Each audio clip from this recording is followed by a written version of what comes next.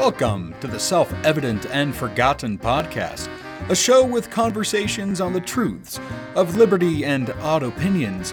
We're your hosts, Stanton, Christy, and Cody.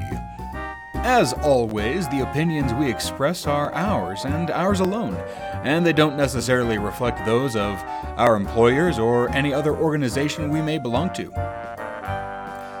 Wherever you are, and however you're listening and whatever you're doing, thanks for tuning in.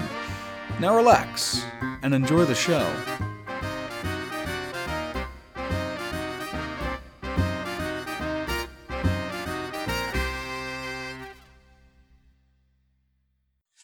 Hello, everybody, and welcome to Self-Evident and Forgotten. We are your hosts, Stanton, Christy, and Cody. Welcome back, everyone. It's been a while. Liberty lovers alike share common values, a principle of limited government, a belief in the fundamental equal dignity and rights of all people, and an enduring sense that freedom is not only an effective foundation for society, but a moral one.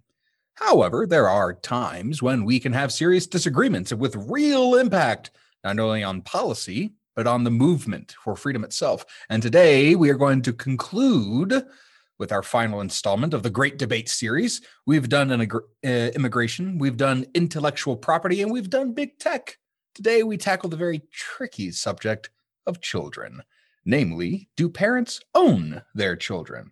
But first, the random question of the episode. Christine, Cody, it has been a long time no see. What random thing has happened in the last month since we last saw each other? So I went to a county in Colorado that a ton of people have never been to, Hinsdale County, and I learned something very interesting. The entire county is impossible to pass through the center of the county because there's no road that goes straight through the entire county, because about 97% of the county is public lands. Oh, I was gonna say, is it agriculture? Nope, it's worse. Yep, no, mostly federal lands. And so it's this forest that's largely designated a wilderness, and there is no road through it. So to get to the south end of the county, they have to drive around over 3 hours to get to the other end of their own county. That's absurd. Isn't there a thing where you can't sue the government when they decimate, where they diminish the value of your property? Isn't that a thing? Like there's if they take your property, right? They have to eminent domain. They have to compensate you fair value, but if they do something and it harms the value of your property, there's no guarantee one way or the other, right? Right. You can sue them under a regulatory taking for taking the fair market value of your property. You just may not win it. But I was going to say, what's the success rate on that kind of There was a recent case out of South Carolina dealing with some fancy beachfront property. When I say recent, 3 years ago, that more firmly established the principle. So Christy came to a federal, I guess you call it a reserve of some kind, a Federal Reserve County. Cody, how about yourself? I may or may not have saved a guy's life. Oh, tell me more. Yeah, so I went out to Houston to go and tour some federal sites and to go to a shooting event that was being held just north of, in Conroe, Texas, which is just north of Houston. It was a sporting clays tournament. So anybody who's ever shot sporting clays before, it's like golf with shotguns. So you get in a golf cart, you go to your different holes, and at each hole there's a pair of clays and you see what they look like. And then you get to shoot usually 5 rounds of 2. And then you move on to the next hole and you can do 9, 12, 18 holes. So it's kind of sporting clays is what they call it. So it was an exceptionally rainy day. We pulled up to our first hole, kind of stepped back, and I was shooting with a couple guys that work with the Truth About Guns, editors, and there are other lawyers as well. And one of the guys was unloading the ammo from the back of the golf cart, and I heard a loud creak, and I looked over, and a tree that was about 2 feet in diameter was falling over. Oh no. And so I yelled, "Watch out," basically blackout. Next thing, I come back to, and he's standing next to me. Apparently I grabbed him and pulled him out of the way. And the tree had smashed the back end of the golf cart, right where he was standing. So wow. Oh. Okay, that sounds about right. You at least saved him a hospital visit. That's for certain. Oh yeah, it was a big tree. The golf cart was destroyed, and then we went out and I shot an 80, which is like a real 80 out of 100, which is a solid round. So very nice. 2 for 2. Nice. Which one are you more proud of, like the 80 or saving his life? I mean, I've shot 80s before. Beat my handicap. I didn't lead this story with I shot an 80. Man, that's wow. Yeah. Okay. So my random thing was not nearly as cool as Federal Reserve or saving guys' life. I visited Portland. I mentioned that in our. Wow, that's random. Talking about random. That's basically the same thing. Yeah. No, I mentioned this in our corner host, that little 10-minute thing we did last time. But yeah, I visited Portland for 2 friends getting married. I love the people from Portland. Don't like the city. It's I don't have a lot of nice words. It's better than New York. But that's not hard to do. That's not hard to do. I have horror stories about New York that we'll have to share sometime later. But no, I don't like cities. I don't like Denver. I don't like Portland. I don't like New York. I just don't like cities. I love Fort Collins, where I live, but that's not really a city. It's just like one sprawling suburb with a couple of nice little shopping centers around. It's nice. I like it. But yeah, my random. Last time I went into like Denver proper. Like I have no idea. Anytime I do, I just go like, yuck. I have to go there, so I like cities though. You're headquartered there. What? You're headquartered there, right? Thankfully, no. We're headquartered in Arapahoe County, thankfully. Well, you represent the fine people of Denver County, so yeah, you have to go in. Yes. Fun fact: everywhere. You can drive directly through the center of Denver County. Unlike Hinsdale County. Very observant. Very observant. Yes, indeed. Yes, indeed. I'm a man of many knowledge. You know, I'm sure there are children that live all over the place. I have no other segues. I have no other segue. Wait, what was the county you're at? Because they definitely don't live in the middle of the county, Christy. Was that? Yeah, they don't. I mean, who knows? Maybe we got some like wild children experimentation going on. I don't know. You know, who knows? This is the thing that psychologists dream of studying. Like, ooh, a child that had no parents. So to see what happened. I'm going to recommend they not listen to this episode. No, we take one time off and just downhill. Yes, this is why we must have discipline and focus and all that other jazz that makes big podcasts successful. Anyway, so children, they are the future. That is the line that every politician said because it's actually the thing that's true that comes out of their mouths. Children are the future. This has always been the case. They are the essential component in building, sustaining, growing a flourishing society. And parents, for better or worse, are charged with raising them to be model citizens and members of their communities, whatever that might mean. And together they form the family unit, and the building block of Western society, of any society, whether it be the nuclear family or multi-tiered families. But there's a question that laws have to grapple with, that we should grapple with too. And is a parent of a child, is the parent the guardian of their child, making them something of a free person under a temporary custodial production? Or is the parent the property owner of a child, rendering the child property and having autonomy over the child's life completely? And, you know, most people, the default position would be that parents are guardians. After all, wouldn't owning a kid make them property, and aren't humans as property slavery? And isn't that morally questionable? But if they're just a guardian, then the guardianship can be revoked and removed, couldn't it? Couldn't it be nullified by a more appropriate guardian, whatever that might mean? And how exactly do we determine when the guardianship ends? So guardianship is not quite cut and sealed. And of course, on the other hand, if parents are property owners, then, like I said, we have a clear moral dilemma on slavery. That said, if they are property owners, it does provide a clear, absolute, near absolute right to protect the child from any interference whatsoever. Supposedly, you have good, strong property laws. But I'm not even going to pretend to guess which one you are, because only one of us is a parent here. Only one of us is a parent, so they're going to have a very strong case here. So I'm just going to toss this over to you guys and tell me, what do you guys think? Are parents property owners or guardians? And why? I guess Cody, since Christy went first, you go first. I can go for. I feel like Christy should take the lead, though. She's the one that like actually has kids and has any sort of experience in this. But I mean, so obviously, in my view, parents are not property owners. You can't own people. Aren't property. You can't own people. Those are just fundamental tenets. If you don't own yourself as a human being, then everything else that we're talking about, everything else that we're arguing about is deeply flawed. If you can't assert your own ownership. Now, that being said, children are a little bit more of a difficult question. I wouldn't necessarily use the guardian word, although it's probably akin to what I'm going to describe. I use the trustee word.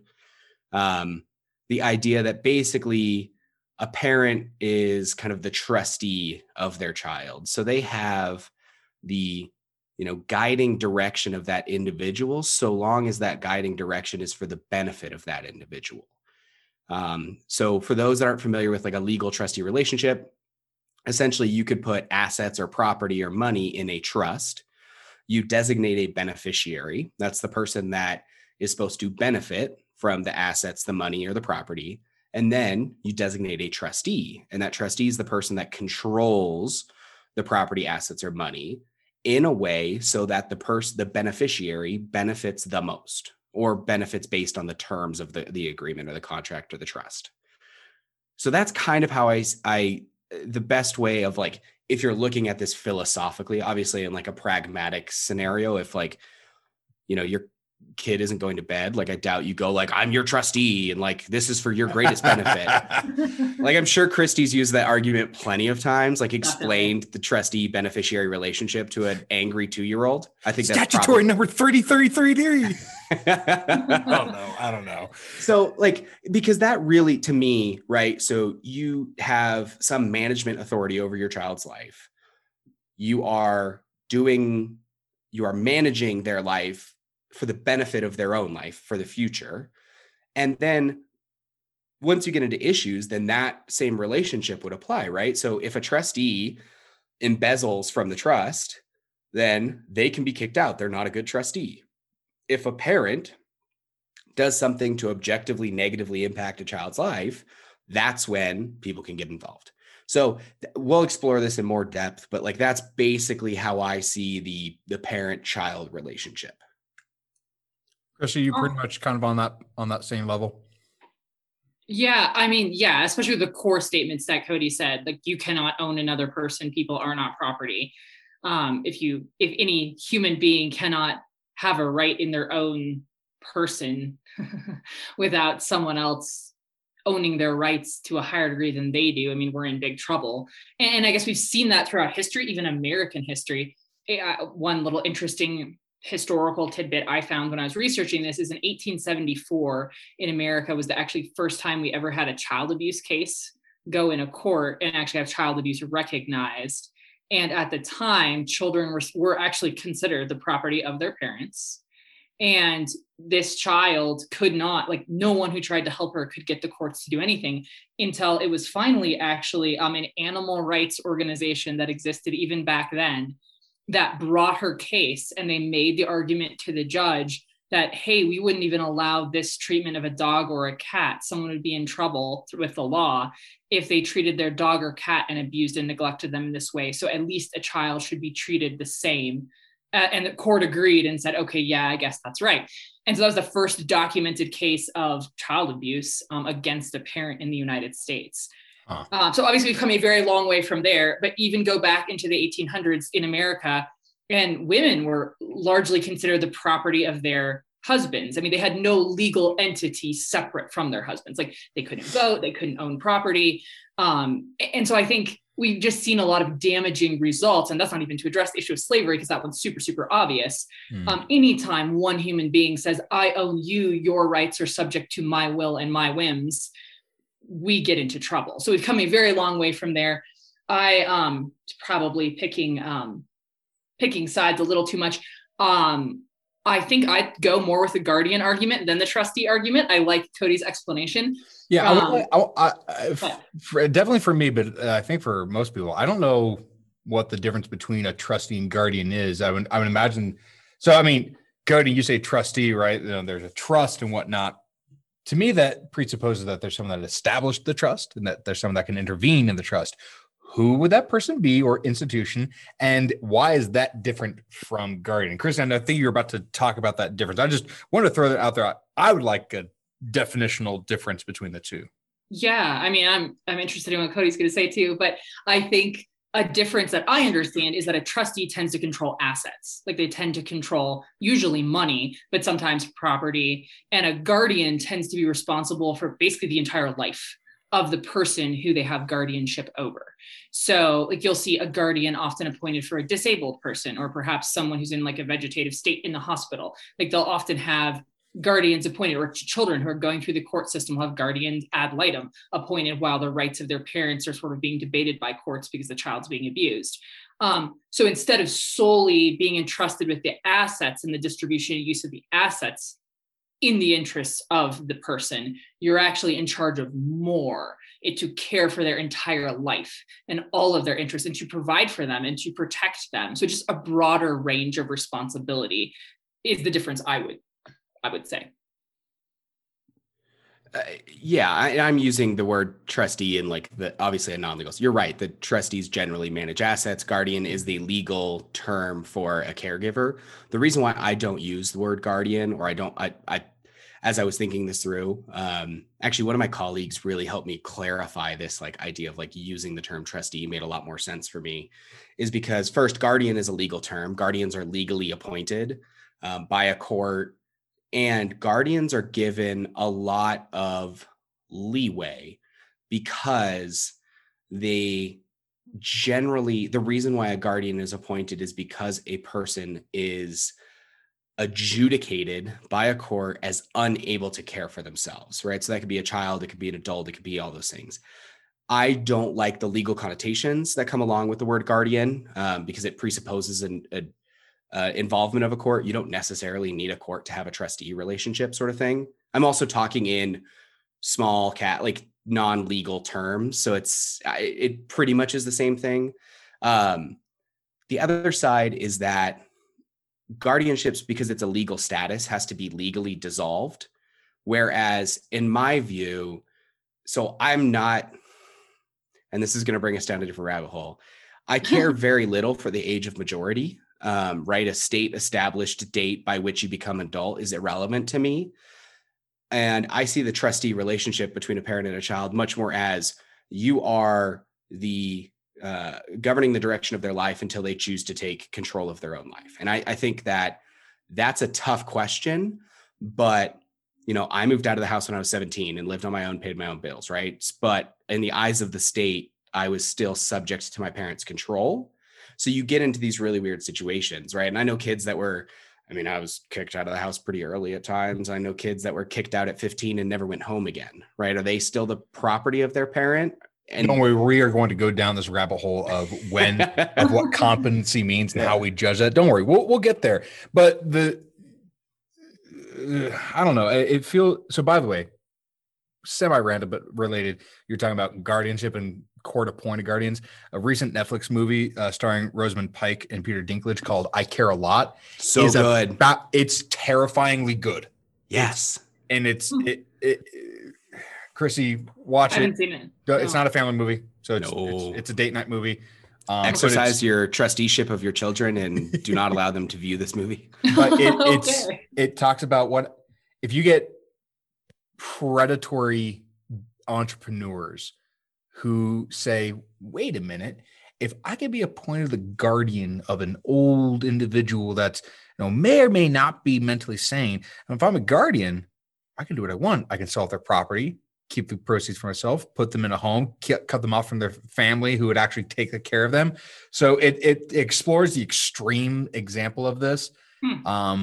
But Cody, you bring that up because that's a big problem about, and this is what I'm getting into, whether it's a guardian appointed by the court or a trustee, there's got to be some third party that arbitrates. Excuse me. There's got to be a third party that arbitrates when the trust devolves to the beneficiary or when the guardianship dissolves entirely. Like, how do you judge this? I mean, this might be getting a little bit far ahead, but this comes down to, when do children get to exercise their freedom, their rights? Right. No, I think it's a really valid question. And I think, and that's why, I mean, technically, which I think is maybe a little bit what Cody was saying too, I don't know if there's any real legal term that fully captures the relationship between a parent and a child. Because I mean, both a trustee and a guardian is a legal relationship of some sort. And I would argue that instead, a parent-child relationship is a natural relationship, just like there's natural law. And we've talked about that. That relationship is one of the most like inherent to being a human. There are parents and there are children, and that was not created by government. That relationship has always existed from the beginning of humanity. And I view it far more, I mean, it's fun to talk about it in legal terms, but I view it far more as a position of responsibility as a parent. And it's a relationship where the parent is responsible. And of course, we're talking in ideal terms here, but in a relationship where one person is responsible for the care and protection and provision of another person, if it's a relationship, you should have that ongoing conversation and determination of when that other person is old enough or ready enough and willing enough to start exercising their own freedoms independently. And ideally, it's a gradual process because you've created a healthy environment for them to do it in.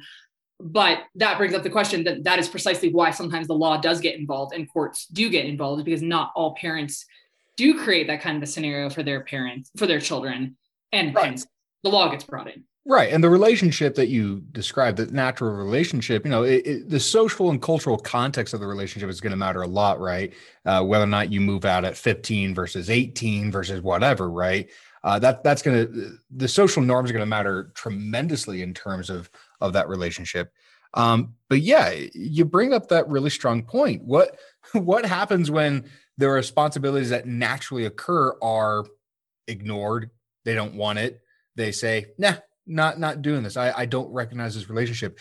Do we just let the child, wither away, or do we get involved? And granted, there's always this idea of, private enterprises caring for children when their parents will not. That said, does the state have any legitimate interest in maintaining some sort of foundation for child rearing? No, hold on. Wait, so when I mean child rearing, I don't mean interfering in which a parent has accepted responsibility. I'm talking about when the parent has dissolved their responsibility, where they are not taking up responsibility. Does the state have any legitimate interest in taking on a ward of the state? Kind of, in my view. So I would argue that, obviously this is better handled by non-governmental entities. Mm-hmm. In my trustee relationship, the parent only has the authority to dissolve the trust when it won't result in the death of the beneficiary, the child. So a parent can't just negligently decide to, I don't want to be a parent anymore, therefore I dissolve this contractual relationship, right? You don't have the authority to dissolve it at any time. You entered into a binding agreement when Valentine's Day got a little out of hand. And you can choose to dissolve that when the child can then provide for their own life. Or alternatively, the child has that same authority whenever realistically they wish. So it's a tougher question, right? Because can a 5-year-old, like, I hate you, I don't want you to be my parent anymore? Is there agency in that question, right? Or is that just an immediate reaction? And I think that's very and a 16-year-old going, look, this sucks. I'm moving out. I'm going to go and work at a fish fry and live with Jeff's family. Right. So I think that there is this natural, because here's the question, right? The state exists to protect individual rights, right? And one of those individual rights is, in a sense, life. So if a parent is dissolving this trust relationship when it is going to imminently result in the death of a child, then in our current climate, yes, the state can step in. In a perfect system, I think that would better, like I said, would be better left to private organizations, organizations that are, devoted to that sort of protection of life and of youth. I think that they're more likely to better manage and be better stewards and caretakers. But that's kind of how I would approach that issue. And that's kind of how I see it. And Christy, this brings me back to my point from earlier.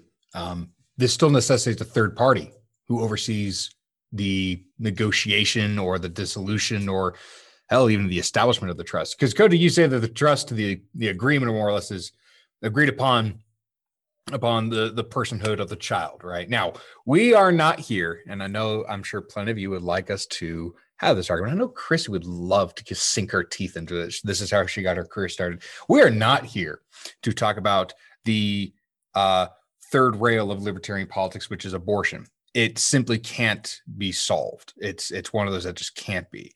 Because Christy just put her disagreement face on. now you just opened it up for people. The only reason I say that is because I think all freedom-loving individuals will say as soon as personhood is established, they have rights. The question is, when is that personhood established? I have zero interest in getting into that debate, but whenever that so-called contract or agreement code that you come up with, I think you're absolutely right. It does create that binding relationship. The question is, if a parent decides to ignore or dissolve that relationship, who oversees the dissolution of the trust? And, is it the state? Is it someone else? If there is no one else to allow the state to do it, Cody, you seem to say yes. If there is no one else, then the state may do it. But is that consistent with true libertarian principles, or am I just being a Puritan?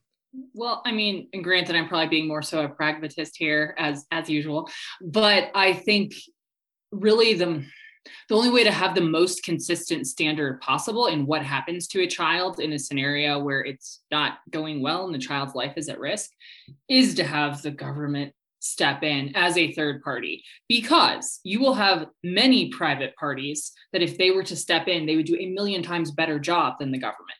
But in the next child situation, you would have a third party claiming interest only to want to jump in and neglect and manipulate and use that child in a far worse way than the parents doing. So because third parties are different based on scenario, whereas the law, when I say the government, I really mean the law can step in and have a solid standard. Like, here is the standard at which, abuse and neglect and all these things are defined in law. And while it is not a perfect system, and I would far rather like a better replacement for the foster care system, for example, that destroys so many children's lives. My sister-in-law has adopted kids, or tried to adopt a child actually through the foster care system. And the stories are just crazy. So there's got to be a better private oriented solution to these children who are abused and neglected. So I'm not an advocate of the government caring for them. I think that's where we get into a giant mess. But I think private parties and private organizations or other families ideally are the ones who would care for these children. But how do you assign it? How do you figure out that a right is being violated? I think it is the government's responsibility to protect the individual rights of every human being, and therefore they kind of have to be. So arbitration or transfer of the trust, right? Arbitration or transfer of the trustee role is still left to the law, to the state. Well, so, I don't think there's any other consistent answer.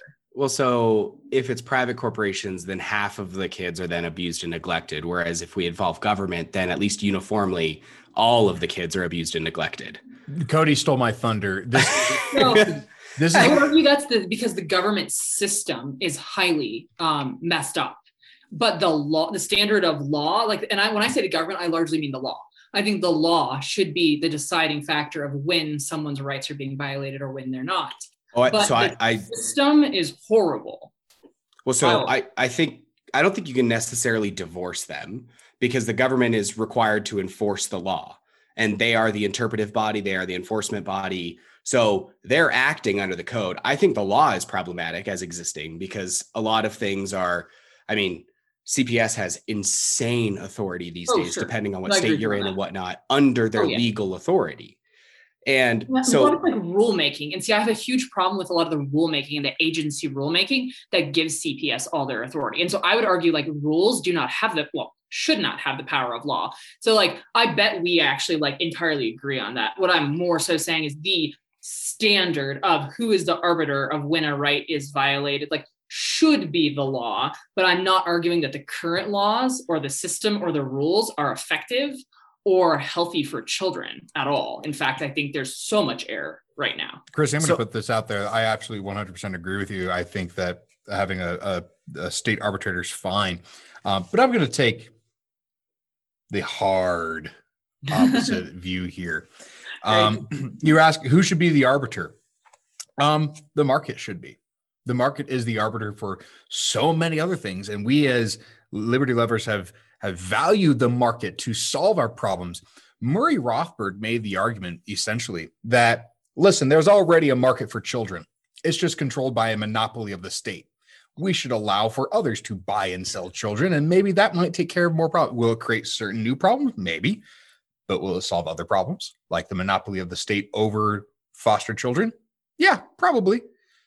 I don't know if I agree with Murray Rothbard. He was a little out there for me, but I'm going to throw that out there as an alternative to state arbitration and use market arbitration. You have the rare moment that both Christy and I are both flabbergasted at this moment. And like, we're both like, what? You can't buy and sell humans. Like, that's a base principle. So there's like, no. That's what the state essentially does now. Don't care. They're not allowed to do it. Just because they do it doesn't mean it's right. You can't buy and sell humans. So first of all, there. Hey, listen, I'm not Rothbardian in this regard whatsoever. Oh, Christy, I got you. Don't worry. Thank you. I am not Rothbardian here, but what I'm trying to emphasize is that his idea of a market solution to arbitrating who should or who should not be the guardian of the child is interesting. I think he's flawed in the terms of buying and selling children. I'm 100% with you, Coda. That's slavery. I don't know how else to define it, but no, that's how you define it. Thank you. Only one way. Confirming what I knew. Thank you. But the idea of a non-state arbitrator, like a decentralized market, it interests me. I'm not smart enough to think of a way in which you can have a market arbitration without prices. I don't know how that works, but it intrigues me nevertheless. So I think the main problem I would see in that, and I mean, all ideas are interesting on some level, is that, I mean, sorry. That's the deepest bird ever. sorry. But I've been called out. I've been called out. I have children. That's my Christy's here with receipts, guys. But no, I think when we deal with a market, which obviously we're huge fans of because we love liberty and believe in capitalism, but the market also deals in products. And I think when we use the market to be the arbiter of someone's rights, of a human being's rights, which when we're talking about a child actually surviving and living and having the opportunity to grow up, that is a right inherent in being a human being. And the market is only going to be motivated to treat that then as a product and a commodity. Whereas even though the government is highly imperfect, the government's role, the role of the law, is to protect those inherent rights. Would it be splitting hairs if I said maybe the thing that's being bought and sold isn't the child itself, but the guardianship, the trustee itself is being bought and sold? Would that be any different? I don't think so. No. The reason I ask, for getting more children, and the reason I ask, right? Slavery, as typically understood in this country, has been a highly abusive, highly evil institution, and I'm not whatsoever saying that's the case. Again, like I said earlier, Christy and Cody, I'm getting the worst looks ever. I know. I am with you. I agree with you. I've already conceded that. I am simply taking positions that are not my own. So please, everyone, I don't want to buy and sell people. I just want to explore. Now, the greatest clarification ever. Like, note to everyone. So, Cody, you were saying earlier that the trustee, in and of itself, cannot abuse the rights of those under the guardianship, right? I mean, that's the whole point of the trustee. So, if the trustee of the beneficiary, if the trustee cannot hurt them, cannot deprive them of their essential necessities, rights, liberty, property, and food and housing and all that, if no trustee can do that, then why is buying and selling the trusteeship itself not acceptable? Now, granted, there might be psychological factors in which the child might be transferred, bouncing all around, and that's problematic, no doubt. But in terms of the dignity and the rights of the beneficiary, why wouldn't selling the trusteeship itself be acceptable if no trustee is allowed to violate the right of the child? Yeah. So what you're still doing, though, is you're still buying a decision-making power over a human being, right? So it's just because a trustee has to manage a trust in a way as to benefit the individual or the greatest benefit, there's discretion in that question. So when you're talking about like a pure trust as a lawyer might understand it, or an investor might understand it, right? Like if you have $1 million, you get to decide how to invest that $1 million, how you know best. When you're talking about humans, that's life choices, right? Do you send your kid to private school or public school? Do you let him stay up after 9 p.m.? So when you're talking about buying and selling this parental relationship, you're talking about buying the ability to govern a human being's life. So even though you can't necessarily intentionally harm that person, you're still buying decision-making power over that person, which is just gross. And so like I think granted, I agree. Yeah. Again, Stan's like backpedaling so hard. I'm not backpedaling. I didn't backpedal. I started from a good position. I said, let me take a bad position. Stan is very much playing the devil's advocate, but Christy's face changed to something I've never seen before. All right, and Mama. I went, all right, Mama Bear. Mama Bear, I have a question for you. So, you're talking that you hate the current rules and you hate the current system and you want the law to be better about this. If we don't like how the state currently decides who becomes guardian or trustee after the parents are gone, right? Because that's kind of the situation we're talking about. The parents have left. They're not in the picture anymore. Trusteeship, guardianship now has to default to someone else. You don't like the current system in which the state decides by some... I don't even know what the principal basis is. It's next of kin, isn't it? Next of kin with competency, something like that. Sometimes. Depends on the state. Yeah. So if it's not going to be a state principle of next of kin who is competent, if that's not the principle, and we're not using a principle of buying and selling the trusteeship, in which case, you might result in someone who hates kids, or you might someone who really loves kids. What principle of law do you want to see implemented by the state? If we want to remove the market from this domain of policy, and we want to keep the state, and we don't like what the state does currently, what do you want the state to base its decisions on? I mean, honestly, I think that's extremely good, but very complicated question. And very layered, I think, in a real answer. So I'll give a not real answer. But no, legitimately, I think, because it's easy to say, oh, this is so simple. The law should just say, when there's a clear violation that can be proved through evidence of the child's right and their life is in danger, then the government needs to step in. I mean, you can say that, and I think that's pretty clear cut and simple, but in application, it's not, because then you get into like, well, when does the state have the right to come investigate? Like, how does reporting happen? And hence you have the messed up CPS system that often takes children away from parents who should absolutely be keeping their children and doesn't remove children who then end up dead. So clearly, and I would argue, though, it's because their system is too complicated. And also, I would argue they do need a market influence in the system, just not the market running the system. And I'll give you an example of what I mean. There's an organization in Colorado called Project 127. They're actually named after James 1:27 in the Bible, where it says to take care of orphans and widows. But what they do is they're so skilled at how they help children and families in the foster care system that they recruit people basically who are good people who want to help children who are caught up in this bad government system. And they've won the trust of government agencies because they're so skilled at what they do. And so they train people, make sure they know what they're getting themselves into, know how they can care for these children.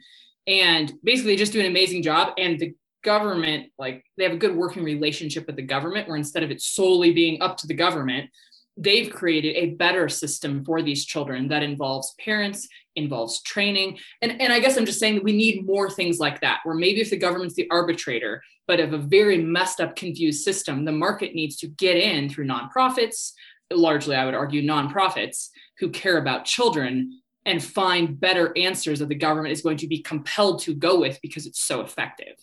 My problem is a fewfold. First, they operate at the behest of government, right? If Governor Polis is it a legislative grant of authority or anyways? You mean CPS? Is that what you're talking about? Well, no, this nonprofit, what was it? Something 127? Oh, Project 127. Project 127. They operate at the behest of government. If they're working with that CPS system, then CPS can decide tomorrow that they don't want to work with them anymore, right? There's nothing they might have a contract. That closely tied, necessarily. Okay.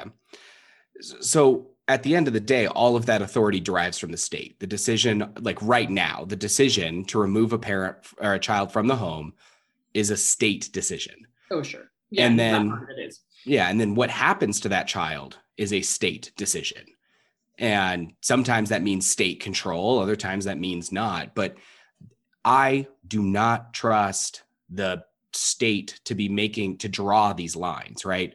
So this goes back to local is always better, in my view. This is going to come back to this kind of core principle of, the first people that should step in are family, right? They're the people that should know best, but that's not always going to work. We live in a world now, though, where it's hard to say that, in my view, community would be next, right? And at my school, when I was younger, and I worked where the YMCA as a day camp counselor for 5 years. I ran day camps. I had 70 staff and 600 kids a week for 14 weeks. Christy's so shocked. She's like, what? That's awesome. You're a softie at heart. Oh, I'm a huge softie. It's just this is all facade. So yeah, you know the kids that are in trouble, right? I mean, it's obvious. You can see the kids that are coming in with the same clothes every day. You can see the kids that need lunch every day. And that doesn't necessarily mean that, the parent is now neglectful and therefore the kid comes away. And that's where I have the problem with the state, because when you interject a bright line legal rule, then you either have one or two things. It has to be either so expansive that it covers every situation, or you need somebody to interpret that rule to decide what it implies. And when you have that right now, you have that ladder, and that's CPS. And they are not, in many states, they are terrible at interjecting in the family. And so then you come to things of, if the state gets to draw the line, what's abuse? Is a spanking abuse? Is a spanking that leaves a mark abuse? Is homeschooling? Is homeschooling abuse? Are you now not socializing your child? Or what if your child comes to you and they're 10 years old and they say, hey, mom, I identify as a woman today. And you say, no, you don't. That's not a thing. Is that child abuse? And this was Rothbard's whole problem, that any institution of the state that has anything to do with children is going to ultimately be arbitrary. And I guess this was my point of taking on the devil's advocate. Again, taking on the devil's advocate is that whether it's a judge or social services or hell, even the legislature making rules based on community, could be a legislature of city council, doesn't have to be state legislature. There's always going to be this problem of why does the state have this authority, and who gave it, and what gives its authority legitimacy besides democratic vote, democratic majority. Oh, we got people cleaning next door and they making a rumble. But my point is that, right? It doesn't seem like any of us here like the state involvement in this problem, but if we don't want the market, because Chris, even Project 127, that's amazing. But doesn't the state still assign guardianship? Right. No, they do. And granted, they more come alongside the state system that exists and makes it as good as it can be. Sure. And props to them, right? That's absolutely for sure. We need that. There's zero ill feelings for Project 127. I'm just Project 127 success is entirely dependent upon local bureaucrats and judges, and that they're improving a bad system, right? I mean, they're making a bad system better, which is good, but it's still a bad system. Well, I mean, and I would argue that we need people doing different things. So obviously we need people in government, in positions who can actually change the system and reform the system. And I think we actually need, in my view, we need to elect people who are actually dedicated to reforming that system. I've not heard the last time someone running for office had said that's the project they're going to take on. I think we need to find people who are committed to reforming the system. But we all know that reforming anything in law and in government takes stinking forever.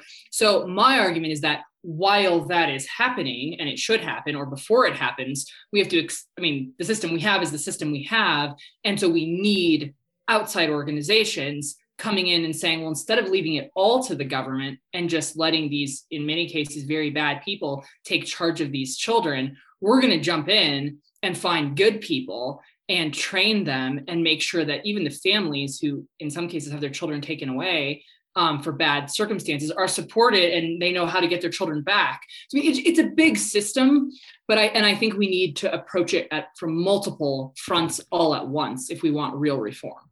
I propose we establish a non-governmental community of mothers in every community in the United States. And they, as a tribunal, will sit and in their free time, their spare time, and indicate whether there is concern. It's my new proposal. Wow. Okay. That reminds me of a comic I read about the next new cryptocurrency. Isn't cryptocurrency, it's called Nanacoin, in which grandmothers have a ledger that's handwritten in old cursive, and they are the ones that hand out little gold trinkets, and anyone can come in like, hey, can I see the ledger? Yes, but you have to have a lemon popper first. So it's just wow. That reminds me of that kind of see, because this is my problem at the end of the day is when does the state have authority over our lives, right? And you're interjecting the state into a kind of a familial relationship. And, you know, if there is a state, the proper role of the state is to protect individual rights and to preserve individual liberty, which includes life. So there needs to be some interjection there. But at what point, and this is where, you know, I don't know that I have a line. And this is why I dislike this idea of bright line law, because then bright line law leads to interpretive rule, or is worse, because at what point in this trustee or guardianship relationship are you at such a point that you are violating individual right or individual liberty? I mean, once you get to the point of life, it's a lot clearer of a question, right? Like if you're endangering a child's life in a legitimate way, that's a much easier thing to decide. It's still a tough question for some people, right? Of like, look, we're so destitute, you know, we're in such a bad spot that I can't afford heating bills. And yeah, my child's cold, but like, what am I supposed to do? So there are gray areas. This is tough. But where I get real skeptical is at what point are you violating that individual, that child's rights to life, liberty, pursuit of happiness, those things. And why do we trust the state to step in and draw that line? And that's where I'm increasingly skeptical. Yeah, no, I agree. I mean, it certainly has led to a lot of bad situations. I think just the hugest question for me is I don't like the system and the current lines. But without a bright line of some sort, then it becomes extremely arbitrary. And almost, if you think the state has to step in sometimes, there's no bright line, then is it more dependent on that particular government individual and that particular judge's biases? If that judge thinks homeschooling is neglect, well, then axe to that parent. If that judge thinks, a whole host of things. And I just believe, perhaps I'm an idealist as well as a pragmatist, but I believe in like consistency of law. And so that's why I tend to the side of like a bright line in the law instead of more arbitrary individual decision-making. But I'm not confident that that's a great solution either. And this is where the Tribunal of Mothers steps in. Right. Because this is the problem there is I'm making a joke, but it's right. Determining community standards, right, too, because a parental relationship. Look, I grew up in Southern California and then moved to Canada when I was 13, 12 and a half-ish. Like a good parent in Southern California was very different than a good parent in rural Canada, right? Like in San Diego, kids were getting stolen out of malls. So like, understandably, parents didn't let their kids go to the bathroom alone, right? And this was like a thing when I was like 12. Like there was a bunch of kidnappings at malls and like a lot of kids would go to the bathroom and they would snag them as they're on their way out of the bathroom. Huge problem. That's actually why my parents moved from California when I was 3, is because kids were getting stolen out of their yards and gas stations. Yeah. So, example of why I will never live in that. Well, state. that's Stanton's problem, right? If you make it an illegal market, then the black market will rise. So he couldn't buy and sell children. Poor Stanton. You make it a legal market, it's on the open. This is the episode that tanks us. But anyways, right. So God. Hey, what? Wait. Like, you mean like the past 4 aren't going to take us? That's fair. And then when I got to Canada, right, like a 13-year-old was going to the mall by themselves and was maybe getting home by 6 p.m. Like, so it's hard to establish what's childhood. Like, is that child? That may have been an abusive relationship in California if you let your kid wander off till 6, but certainly wasn't in rural Canada. So it's really tough. And then once you institute government and you go up to these highest levels, that's where you get really problematic. So I'm ever the kind of libertarian position, right? Christy's offering like real solutions on how to make how to solve problems. And I'm like, yeah, but here's more problems. Why don't you solve those? Christy, I think you're right. I think we need to pragmatism is the way of the devil, but thank you. I said this like a couple episodes ago and multiple people have like glommed onto this, but we can we can make the current system better. But I think ultimately we need to remove as much of the state from that conversation. I think we would agree on that point. We might not necessarily agree on how to get from point A to C, but I think we probably agree on C. And then I think there might be a point D that you might not be willing to go quite as far. Likely true. And then you got Murray Rothbard way down on like G. Yeah, I skipped that part of Rothbard because that's a he basically, and he might have been doing it tongue in cheek a little bit, but his whole point was if there's already a quasi market for children now monopolized by the state, he's and might as well add some competition into that. Might improve the state of children or the condition of children. But like I said, that's one of his far out ones where I'm like, yeah, I don't think so, Murray. I don't think so. So before Christy stabs me with her eyes more for these ideas, because her eyes it's instinctual. I don't know if you realize, but your eyes just kind of go, oh, big and wide, but it's not like interest wide. It's like, I can't believe you'd say that wide. So, Christy's gonna go and like they really are. So sorry, not only my own. God bless parents. God bless them all. We just had Mother's Day. Father's Day is coming up. So happy Parental Units Day to all respective parental units. Christy's gonna go and like hug her kids right after this, and they're definitely going for ice cream tonight. She's like, you can't imagine the conversation I had to suffer through for an hour. I feel so bad for you too. I'm getting you ice cream and you're not going to the bathroom by yourself. Get him Dairy Queen and I'll Venmo you for having to deal with this. Oh, parents are vital to raising children, and children are key to our future and to humanity in general. The nature of the relationship between a parent and a child is complex, though some might say simpler than it should be, or more complex than it should be. But whatever the relationship is, it's important, and getting it right matters. I don't know if we've gotten it right, but I think one of us, Christy, has gotten it right. This has been a lot of fun. This whole great debate series has been a lot of fun. We'll see if we can't find other controversial topics that we can rip open. We're hoping next time that we can do something currently in the news. But before we sign off, Christy, Cody, got any shout outs or any tidbits you want to say? I'll have to bring up my own mother. Like, hey, she always, the best thing about her of many is that she always feeds me way more than she should. But hey, I seriously cannot stop eating when I go to her house. I'm like, Mom, I'm going to gain another 5 or 10 pounds from all of your hot chocolate. And she's like the best baker in the world. Like, seriously. So this is why I believe in the importance of parents, because I have the best ones out there. And I would literally probably not do the things I do if it were not for my mom. So I love her. Can't follow that. That's not fair. You can't go first and then just like mic drop walk off and be like, yeah, I'm good to go. No big deal. You usually have the better ones. You know you do.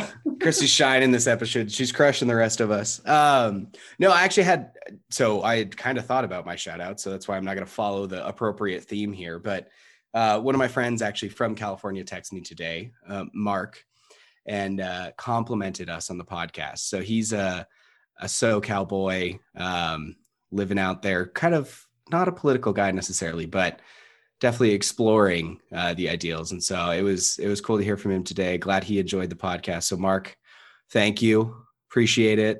Much love. And hopefully we've helped people decide whether or not they have a trustee or guardianship over their kids today. There's no like practical help of this episode, is there? Like no one's walking out of here being like, oh, well, now I know how to solve parenting. Got it. We didn't even get to the point of a colleague of mine. I don't know if he listens to the show or not. He has this really, really interesting opinion where being a good parent means being a bad person. Yeah. Oh, I've heard something like this. Maybe we were talking about this or okay. Last comment of the show, and then we'll sign off. The basic premise, and I'm not going to dig into it. The basic premise is this: if the freedom of another human being, if freedom is the basis of morality, of our interaction with one another, being a good parent, which is to say, making decisions for children and helping them learn decisions, denying them certain options because it's bad for them. If a child ever expresses a statement of autonomy that is contrary to good parenting, and you enforce good parenting, you have violated their freedom, hence violating a principle of morality, hence making you a bad person. I think it's a very strange opinion. I think it's a very interesting opinion because all ideas are interesting, right, Christy? Indeed. I was going to drop it. Beat you to it. Listen, next time we're going to talk about something that's current in the news. There's a lot of things that are going on. We don't know exactly what it'll be, but it'll probably be self-evident. And it will likely be forgotten. You can find us on Twitter and Instagram at SCF_pod, as well as Facebook. And you can listen to us on Apple, Spotify, and just about anywhere else you can listen. So with that, ladies and gentlemen, we'll see you next time.